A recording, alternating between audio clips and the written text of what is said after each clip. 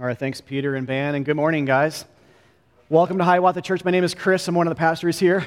Thanks for coming today. It's good to see you all, and we are excited to be starting a new series, sermon series today for the first time in a long time, or I should say the first Bible book series for the first time in a long time, which will take us through next March, end of March, so right up to Easter or so, and it's in the book of 2 Corinthians, which we will explain a bit today, kind of set the stage for where we're going to be headed these next several months together. We usually give an introductory sermon to longer series like this, or maybe any kind of book series, but especially longer ones. And so that'll be today. They're a little more hodgepodge, a little bit more stage setting than other sermons will be, but still we'll take the opportunity to preach part of this and not just explain terms and dates and names and facts, but to collectively hear together what God wants to say to us, which is, this is what I'm like, this is what my gospel is like, this is what my son is like, this is what the church is like underneath my love,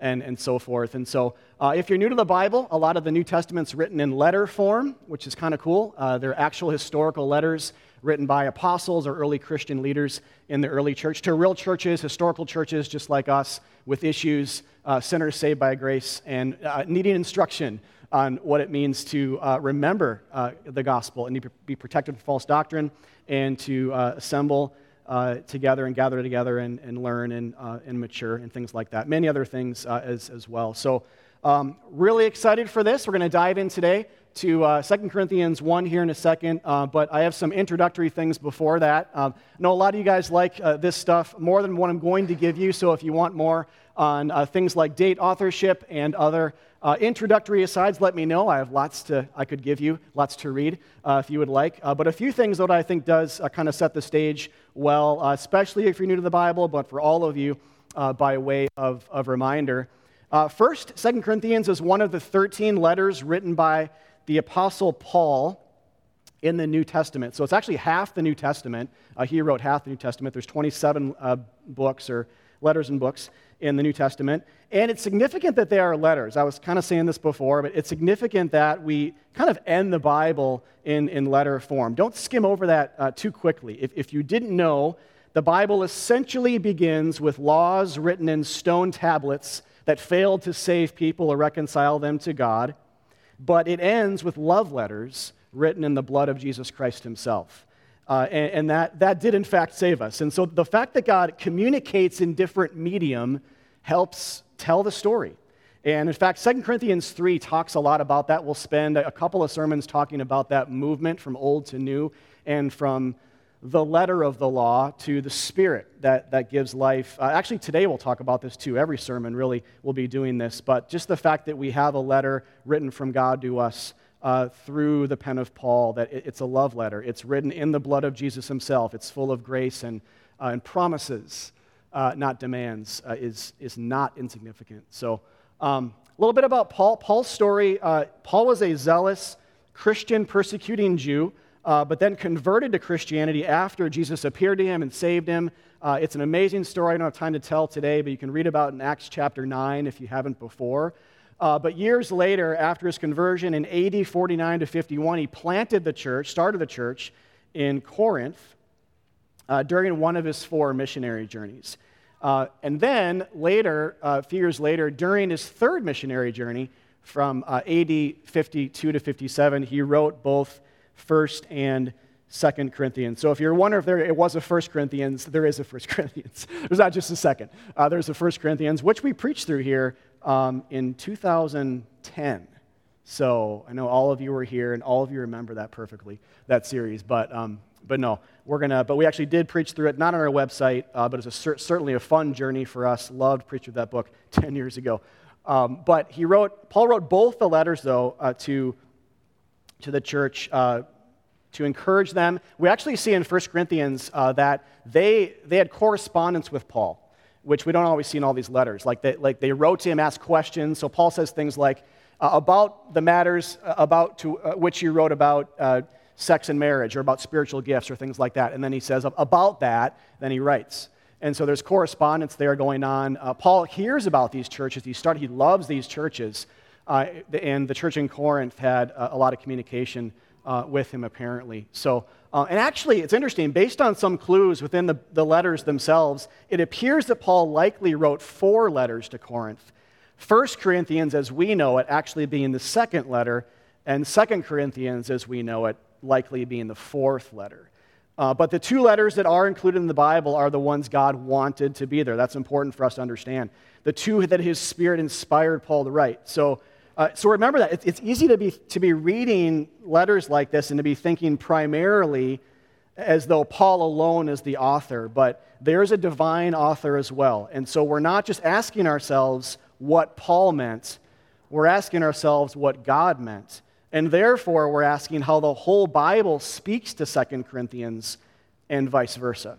That's huge. So if that's new to you, even today I'll be doing a little bit of that. Hopefully we can give some examples of that. But just I encourage you as you learn to read your Bible to be asking those kind of questions, not as though the letter's on an island and as though meaning is imprisoned to what Paul meant, but what God wanted the church to hear, not just in Corinth, but all of us to hear. Even now, right? In this 2,000 years later in Minneapolis, God wants us to hear this. And that changes everything. It's less of a history lesson and more of a theology lesson for us. It's a chance to hear God's voice call out to us and say the same kinds of things because we're not that unlike this church.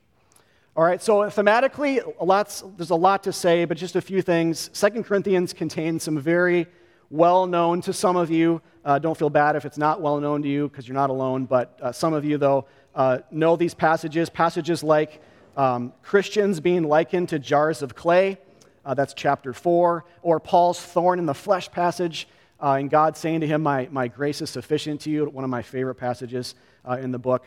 And it covers a variety of topics as well, like Christian suffering, the glories of the new covenant, reconciliation with people and with God, generosity and fairness in the church, and much more. So it's going to be a lot of fun going through this book, and hopefully very instructive, but again, a time especially for us to hear God describe himself to us and to remind himself how much he loves us in a variety of capacities as we learn theology about salvation and about the church and about Christian living.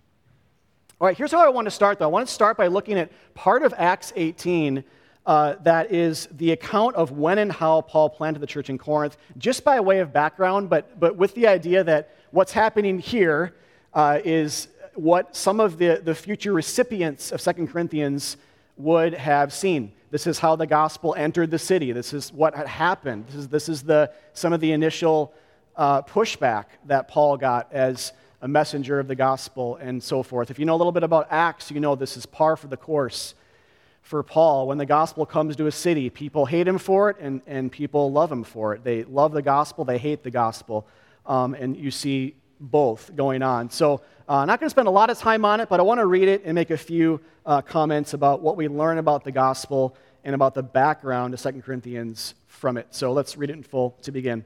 Acts 18, 12 to 17 says, "But when Gallio was proconsul of Achaia," that's the greater province or region that Corinth is in, "the Jews made a united attack on Paul and brought him before the tribunal, saying, 'This man is persuading people to worship God contrary to the law.' But when Paul was about to open his mouth, Gallio said to the Jews, 'If it were a matter of wrongdoing or vicious crime, O Jews, I would have reason to accept your complaint. But since it is a matter of questions about words and names and your own law, see to it yourselves. I refuse to be a judge of these things.' And he drove them from the tribunal, and they all seized Sosthenes, the ruler of the synagogue, who, by the way, was likely another Jewish convert to Christianity, and beat him in front of the tribunal. But Gallio paid no attention to any of this." All right, so lots of amazing stuff going on here, but essentially look closely at how the Jews in Gallio, who's this Roman judge or proconsul, look at how the Jews in Gallio, in different ways, but complementary ways, talk about Paul's preaching here. It's very revealing. I threw up a couple of verses here just for clarity, verse 13 and 15. So the Jews start by saying, "This man," which this can be applied to like the Christian message as well, like Christians are saying this. You see that elsewhere in Acts, but in this case it's Paul, the first Christian kind of coming to this region. "This man, this Jewish Christian man, Paul, He is persuading people to worship God contrary to the law. So that means contrary to certain aspects of what covenantal life was like for ancient Israel in the Old Testament times and for Jews in the first century. So think of the phrase like that Paul uses elsewhere in Romans 3, where he says, apart from law, Jesus has come. Aside from it, he has come. In spite of it, even, he has come. Or you could say to fulfill it, but that's another sermon. Or think these Christians are promoting a type of worship that bypasses animal sacrifice, bypasses temple visitation, and bypasses commandment keeping. They're promoting that. How dare they? And they're looking for backing. They're looking for support for this before the Roman proconsul. All right, then in verse 14, picking up in 15 and 14, actually it says, so Paul was going to speak and clarify that or defend it or say, actually, yeah, that's true, but here's what I mean by that. But Gallio speaks first and says, if it were a matter of wrongdoing or vicious crime, O Jews, I would have reason to accept your complaint. But then in 15, since it's a matter of questions about, and this is the key, questions about words and names and your own law, see to it yourselves. And this is what I want us to see this morning as we move into this study. This last part's significant, and probably something Gallio didn't intend, because he's just learning himself about Christianity in a way, and just sort of gleaning a little bit about what Christians are saying. All right, and so when he says questions about words and names, I think that clues us in a bit to the nature of Christian preaching and evangelism, the core of our message, what Christians were talking about, what got them up in the morning, what made them so excited. Words and names. To what Paul is saying here then, it was not just that he was promoting a type of worship that was apart from law, though that was a big part of it. We talked about that a second ago. But also what came in place of that law. Also then that it was a type of worship that had to do with, quote, names and words, which had to be referring to the name of Jesus Christ and the word of the gospel. Acts 4:12 says, salvation's found in no one else. Peter prayed this a second ago. For there's no other name under heaven given to mankind by which we must be saved. The name is Jesus Christ. The name is God's Son who became like us. He took on flesh to die in our place. It's by his name. It's through his name. It's by what he does. So it's a name, which, again, it just in passing, this might not seem like much, but especially when it's in the wake of bypassing laws and the works of our hands and what we have to offer, this is significant. It's a name. It's by a name. That's not our name. By a person. What he has to do, what he has to give, and what he has to offer us. And then to bring in Sosthenes here, who was beaten, we would say, like Sosthenes as again, another Jewish convert to Christianity, as a Christian, like he was beaten in connection with the church's birth, so do we understand the word of Christ's sufferings to be directly connected to the existence and flourishing of any church, including Hiawatha's.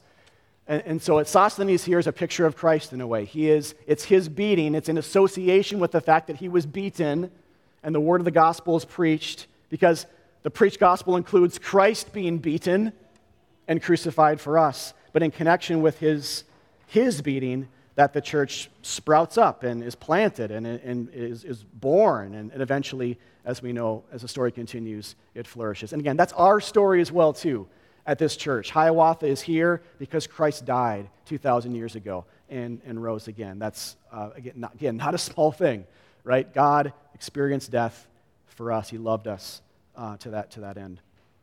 So this is how the church in Corinth was established. This is the context, the people that the book of 2 Corinthians was written to, the preaching of words and names, apart from law. And Jews and Gentiles responded in faith. So Paul's not trying to Jewify the Gentiles. He's not trying to make the Gentiles Jewish. He's saying they both need Jesus. Jews leave the law to come to Jesus, and Gentiles leave paganism, or whatever they're leaving, their old lives, they're leaving that as well to come to him. He's a third way. Good and bad people need Jesus. They both do, both sides, and every one or thing.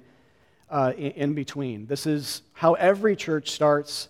Corinth is not an exception. So a really amazing story here. We could have looked at more, but I wanted to start here because we learned so much about the gospel here, but this is the gospel that Paul is going to start to preach again to the Corinthians yet again. This again, it's like the fourth letter here, but yet again to them to say, don't forget it, remember it, consider it daily bread for your nourishment and your ongoing in the faith. That's what we need to hear as well. All right, so let's dive in today. 2 Corinthians 1, 1-2. I'm going to reread this next week as well. I wanted to get to 2 Corinthians at least a little bit today. So let's just see how Paul starts the letter, and we'll see how far we get. We'll come back next week, though, and finish much of chapter 1. But verse 1, Paul, an apostle of Christ Jesus, by the will of God, and Timothy, our brother, to the church of God that is at Corinth, with all the saints who are in the whole of Achaia, grace to you and peace from God our Father and the Lord Jesus Christ. All right, so many of you might know this is kind of a standard way for ancient letter writing to begin. It's nothing fancy. The sender is named, the recipient is named, and then a greeting. And so non-Christian letter writing too started this way. Paul is Christianifying it with his language here, of course, but in one sense, this is a very standard, unsurprising couple of verses. And yet, as Christians we know, and as Bible readers, there is no such thing as the mundane when it comes to God. All things are sacred, including seemingly passing introductions like this. Even here, the point's not to say, let's get past this stuff to the good stuff. We're already in the good stuff because these words here, too, are breathed out by God, the Bible says, and they're not just a passing hello from Paul. And so to help show that and to help give kind of a touch point to a few different big themes we'll see later in the book, I want to kind of park in a few of these clauses. Again, kind of in a hodgepodge way. They all do relate because they relate to Jesus, but kind of in a hodgepodge way, we're going to look at a few of these clauses for our sake today, but then to prepare us for these next several months together. And the first is this. The church of God that is at Corinth. The Corinthians are addressed as God's church or the church of God. So again, kind of par for the course, right? That there was a church in Corinth and some more scattered house churches in the region of Achaia, and they all belong to God. We could read this as to God's gathered saints, or we could read it as to God's obtained ones. I think a lot, this phrase reminds me of Acts 20, where it says the same phrase, the church of God, which that clause there is kind of modified a bit with this second clause, which is, which he obtained with his own blood. God experienced suffering and death through his son Jesus. So it's Christ's blood that actually obtains and gets us from being in danger and from being in a state of exile and separation from him. All right, so on one level, though, we read that and we think, and we could think about Hiawatha too, or any local church here in the cities. Like, we might call ourselves that. It's just a description of being a Christian church. And in one sense, that's true. In another sense, though, at the same time for the Corinthians, church of God might be a surprising term for a church that, as some of you know, for a church that is known for being the most defunct, messed up, named church in the entire New Testament, probably by far. Just to throw out a few things here, and I don't have these on screen, so just follow along here just for a couple of minutes what I'm saying, but I want to kind of summarize what happened in 1 Corinthians, how Paul's addressing the defunct status nature of the church, how he's trying to help them heal and change through the gospel. Some of you I know this, others of you have not heard or have forgotten, but it's an important backdrop to seeing this phrase, church of God. I'll come back to that, but just for a second. We started 1 Corinthians with this idea that the church was extremely prideful. They were outwardly bragging about what factions or theological cliques they fell into inside the church, so they had an inordinate amount of pride. There was backbiting, jealousy, competition, condescension among Christians, one-upsmanship in the church. It must have been a terrible group of people to be around, just on that level alone. That's how the whole letter starts. Then we move to sexual sin. There was rampant sexual sin inside the church as well, including prostitution use. But also in one case, a man had sex with his stepmom. And not only that, he bragged about it. And on top of that, the church was too cowardly to do anything about it. So you have that going on in a different corner of the church as well. Then in another corner of the church, you have misguided theological teachings, like some people saying, sex is always bad in every circumstance. Right, Paul? Looking for some patting on the back there to support that. Which is kind of interesting because, like I said before, you have in one corner of the church, you have prostitution and almost incestuous sexual sin going on.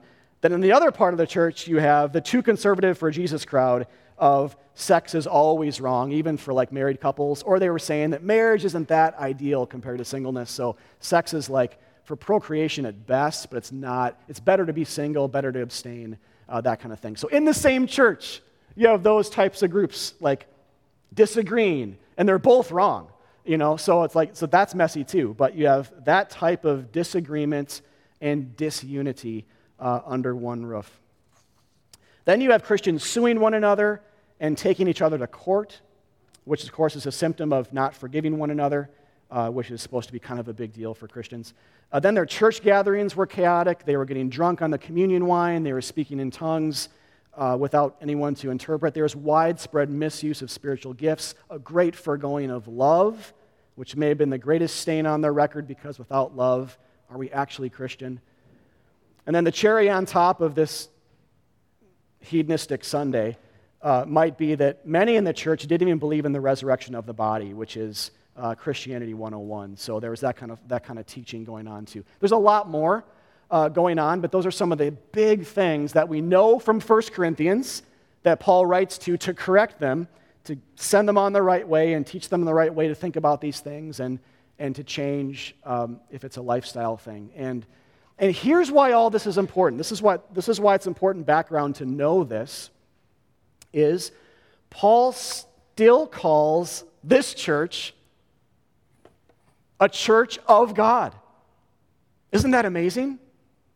Not just a church that, like they were saying they were a church, but a church of God, a holy people obtained and gathered by God. Those types of people. So it kind of begs the question, like, would you call that church a church of God, like instinctually?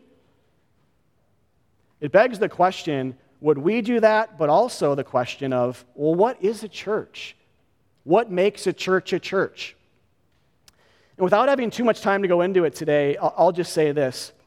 Being a church must have to do with something other than morality, or the Corinthian church would be the first to lose the title.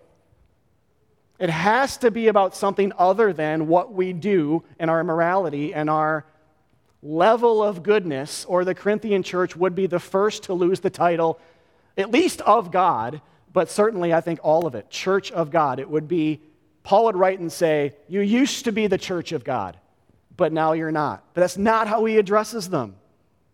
And that doesn't mean to justify any of their issues. Paul's not condoning any of those things, or ours as a church or individuals. And again, much of the book of 1 Corinthians is meant to correct and heal and change through the gospel. But it does remind us that churches are messy places sometimes. And at the core, we are gatherings of sinners saved by grace. Not museums of pristine saints, but hospitals for sinners, as it's been said before. We're gatherings of sinners being saved by grace, that Jesus' blood is sufficient to save the worst of people, even people like you and me. And that the Corinthians, at least most of them, still had a mustard seed of faith in Jesus. And Paul knew that. That's why there's still leadership there. There's still people that believe that Jesus died and rose again. There's still some gatherings happening. It's messed up, but communion's there. So there's still these marks of the church that are present. Paul knows it, so he addresses them as such. He says, church of God, not, used to be a church, but you sinned one too many times for God, so, puts the rejection stamp on their papers or something, right? That's not what you see. You still see Church of God, which tells us a ton about the gospel. In fact, going back to 1 Corinthians again with just this thing here, Paul says in that letter, same group of people, he says, you guys are called to be saints. You're called to be holy ones, which is not to be understood as saying God is asking you to strive to be good or to be saint-like, but instead, called means given a new identity as saints. It's kind of like you see the word called here in John 11, where Jesus calls into a tomb where Lazarus is there dead. It says Jesus called, same word, called into Lazarus' tomb in a loud voice saying, Lazarus, come out. That is a better understanding of what Christian calling is than to say you are called to live a holy life as a Christian, as though it's a secondary step upward. So God here is essentially saying to the Corinthians, and I'm looking at the first book here and saying this, but it's the same idea. It's like Paul saying in 2 Corinthians. He's saying, I am an apostle by the will of God, by his choice, by him wanting me to be. It's kind of like saying that with holiness and being a saint, that God is saying, that dead person is now alive because I've said so. They're a saint because I've obtained them with my Son's own blood. And so it's apart from our works. Or think about it this way. You and I, as Christian, if you're a Christian, we're called to be saints, not asked to be saints. The Bible doesn't like ask us to be saints so much as just says God has called you to be. He's declared that you are without any precondition. He said, just like he said to Lazarus, you're alive, and so he is. Like he says to sinners like us, you're a saint, you're a holy one, you're a set-apart one, you're my son or my daughter, because I've said so, because I've called into your tomb through my Son's shed blood. It's not a secondary step for Christians to attain to a higher level. Does that make sense? Mark Seaford says about this in commentary on this verse, this is really helpful, so I'm just going to read this. He says, being a saint, or he says made holy here, being a saint is not some second stage in the order of salvation in the Christian life, nor is sanctification a steady upward process of growth and development. It is decidedly not a matter of self-improvement. Indeed, it does not rest in the actions, plans, or self-discipline of the Corinthians, and thank God our growth is not given into our hands. Instead, it's God's work that believers suffer as God drives them outside of themselves to Christ, who alone remains their sanctification, from 1 Corinthians 1:30. Growth, this is the big part. Growth is nothing other than growth in the faith that grasps Christ and his saving work again and again and again and again in the ever-changing circumstances of life. So just another way of saying the same thing, essentially, that our status as a church, our status as a saint, our status as a Christian is given, not earned. And our growth as a Christian is given, not earned. We're called into that in love. It's not something he sits on the back seat and says, try harder. I'm giving you this much, but now your job is to ascend. He's saying, I've descended the whole way, and every day Christ comes down to us through the Spirit and fills us and changes us and saves us and makes his gospel beautiful to us. That's really important to see. A lot more on that later in the series, guys. I could say more today, but we'll see that theme play out again and again and again as he writes these words in this letter to the Corinthians. All right?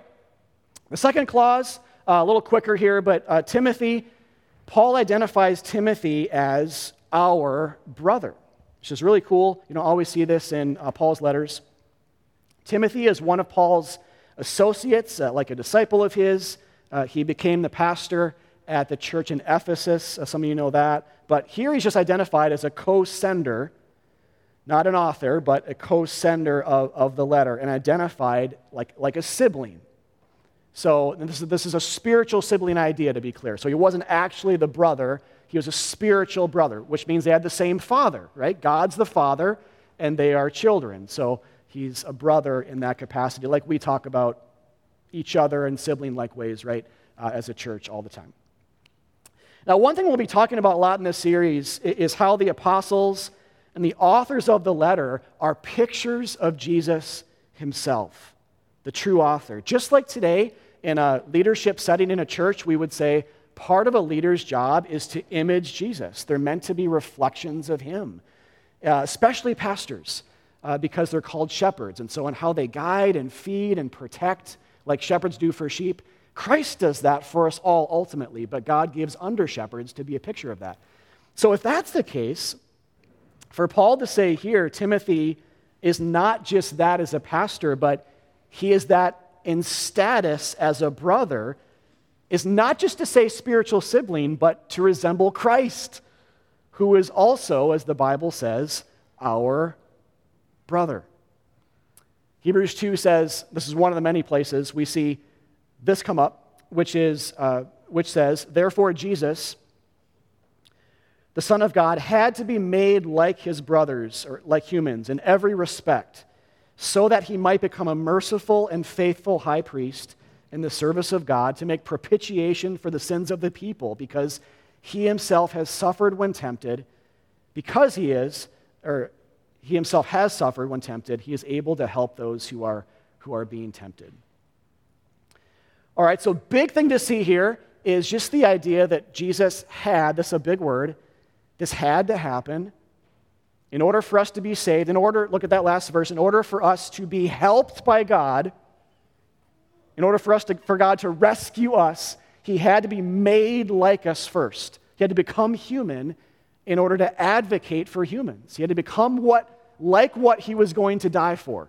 Otherwise, the whole idea of the exchange or substitutionary atonement couldn't work. There'd be no substitution possible. So he became like us in order to help us. He became like us in order to associate with us in every way except sin. So in a fully human way, he was incarnated into human flesh. And in a fully human way, he walked the earth and taught and healed and walked that road to the cross to die for our sins. And that's important to know because, not just because, it's important to understand substitutionary atonement, but also to understand just the lengths to which God went to save us. Like no other religion has this, by the way. Like the gospel says, God became like us in order to save us. Other religions say, you guys need to go and become like God. Become like him. Be a better version of yourself. Learn from his characteristics and apply that to your life. That's not Christianity. Christianity says the opposite. God became like you in order to save you. It's unique, it's distinct, and it's the gospel, and it's one facet of the same diamond, that God came down, we didn't go up. God descended, we didn't ascend. God condescended himself, we didn't elate ourselves or puff ourselves up to be noticed.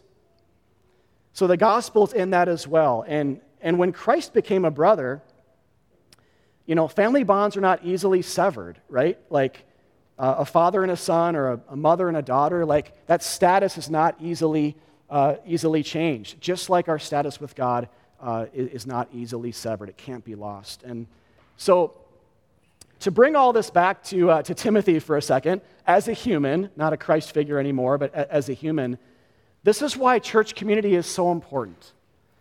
All right, so there's many reasons why it's important, but when you and I know each other in the church and have friendships and are known and loved and forgiven and accepted, that becomes a picture of the idea of Christ being a brother. Like, I can say to Matt Warren, he's my brother in Christ. He's a picture of Christ to me, and I am to him. And when we can laugh and get along and forgive each other and love each other and have common hobbies or read the Bible together or pray together, in that moment, there's connection and there's no distance, right? In that moment, in an imperfect way on a human level, but it's a reflection then of the closeness we have with God. So the flip side of that coin, we can forget this because we're like fish in water. We don't like know what water is sometimes, right? Because we just live in it, so we can forget this. But flip the coin around. If you don't have this, what message does it send? What message about the gospel or what false gospel is communicated if you don't have church community. And if they are meant to be brothers and sisters or reflections of the brotherhood, the siblingship of the Son of God and how he's come all the way to be family with us, if we don't have that, what's going to slowly seep into our brain, especially in the long run, subtly, sneakily, what's going to sneak into our brain is that there's still distance between me and God. There's still something to traverse because we're not around the Christ figures. We're not around the whispers and breaths of God, and that the local church is meant to be a grace-pointing reality to. All right, more on that again later in the series. We'll actually see a lot on how Paul is a Christ figure here too in the book, in his sufferings for the Corinthian church, in his distance from the church, but how he wants to bridge that distance, and many in other ways as well. Timothy here just happens to be the first instance of this in his title. But kind of have this way of thinking in mind as you guys read it on your own and as we preach through the book. These letters are not just meant to be letters. They're meant to be living, breathing play scripts of salvation, as if Paul and Timothy are, playing yet again the drama of redemption out in Asia Minor, in this case, in the first century. So we'd see yet again how suffering can be a good thing used for our benefit, how God can use suffering to bring about salvation and goodness and comfort, which is a big theme next week, comfort for people who are uncomfortable in our sins. All right, the last piece is this final phrase, or verse 2, actually, all of verse 2, where Paul says, "Grace to you and peace from God our Father and the Lord Jesus Christ." So let me start with this section by just saying this. Words and images in theology matter. So words, images, and the right ones matter. And the bad ones are bad. They're going to lead us on the wrong path. But using the right words and images clearly matter. Here they do for Paul, but elsewhere as well. I was actually last week, a lot of you guys know this, but we had baptisms at Lake Nokomis, and a lot of you guys were there. Some of you guys were baptized. It was a great day. But I was briefly encouraging the baptizees with this idea last week. Before they went in the water, I said that although there's much to say about baptism, the idea that Christianity is more like a walk down into the water and a washing at the hands of another than it is climbing Mount Everest with our own hands is telling and extremely important to understand.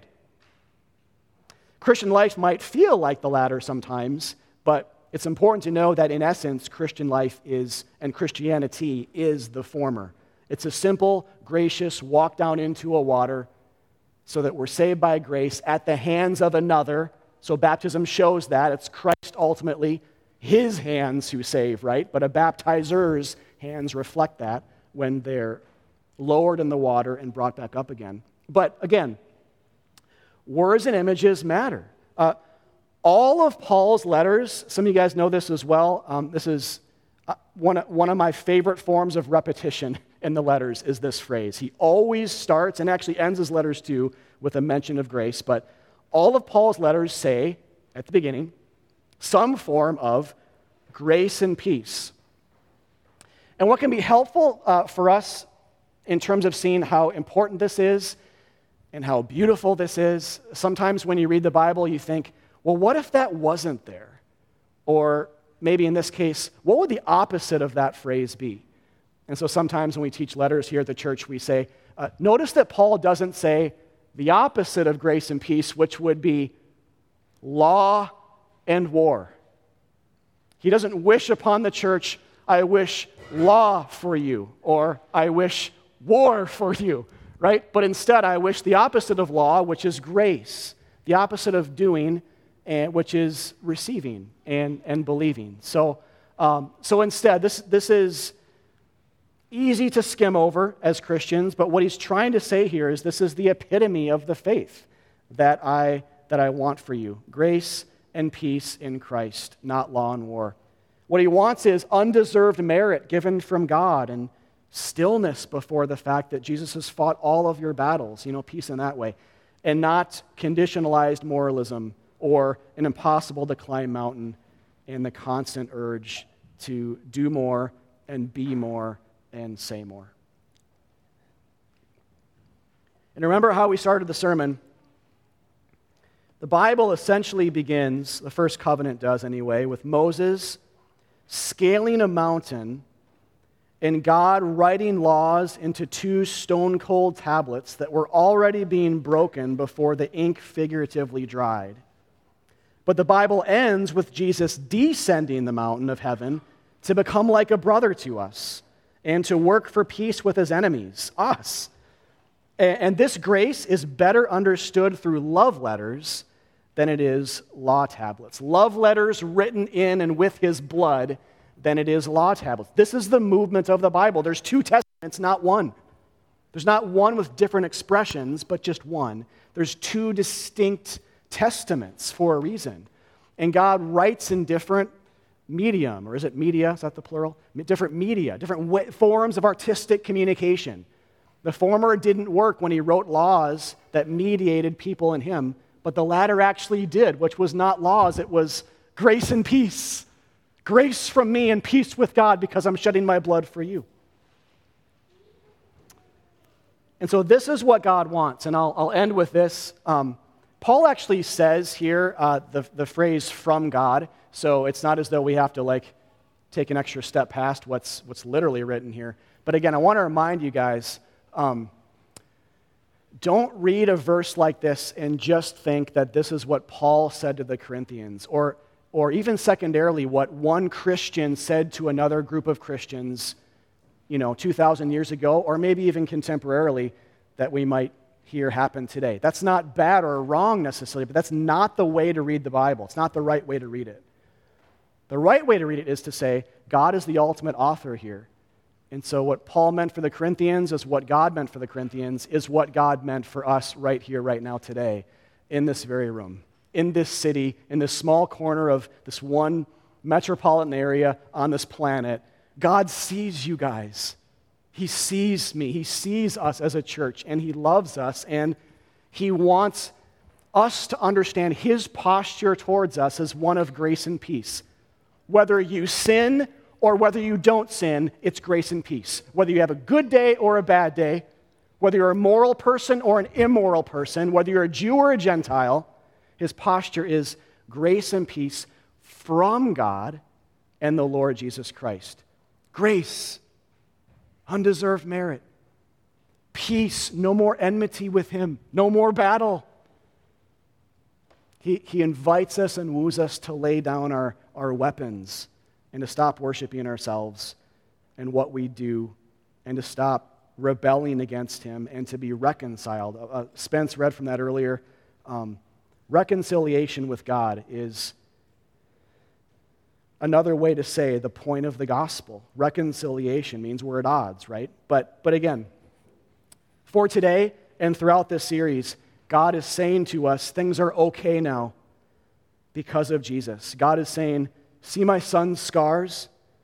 Jesus is saying, see the tomb door forever lying on its face in the grass because of how decisively I kicked it down on that first Easter morning. Remember that, believe that, and know everything's going to be okay.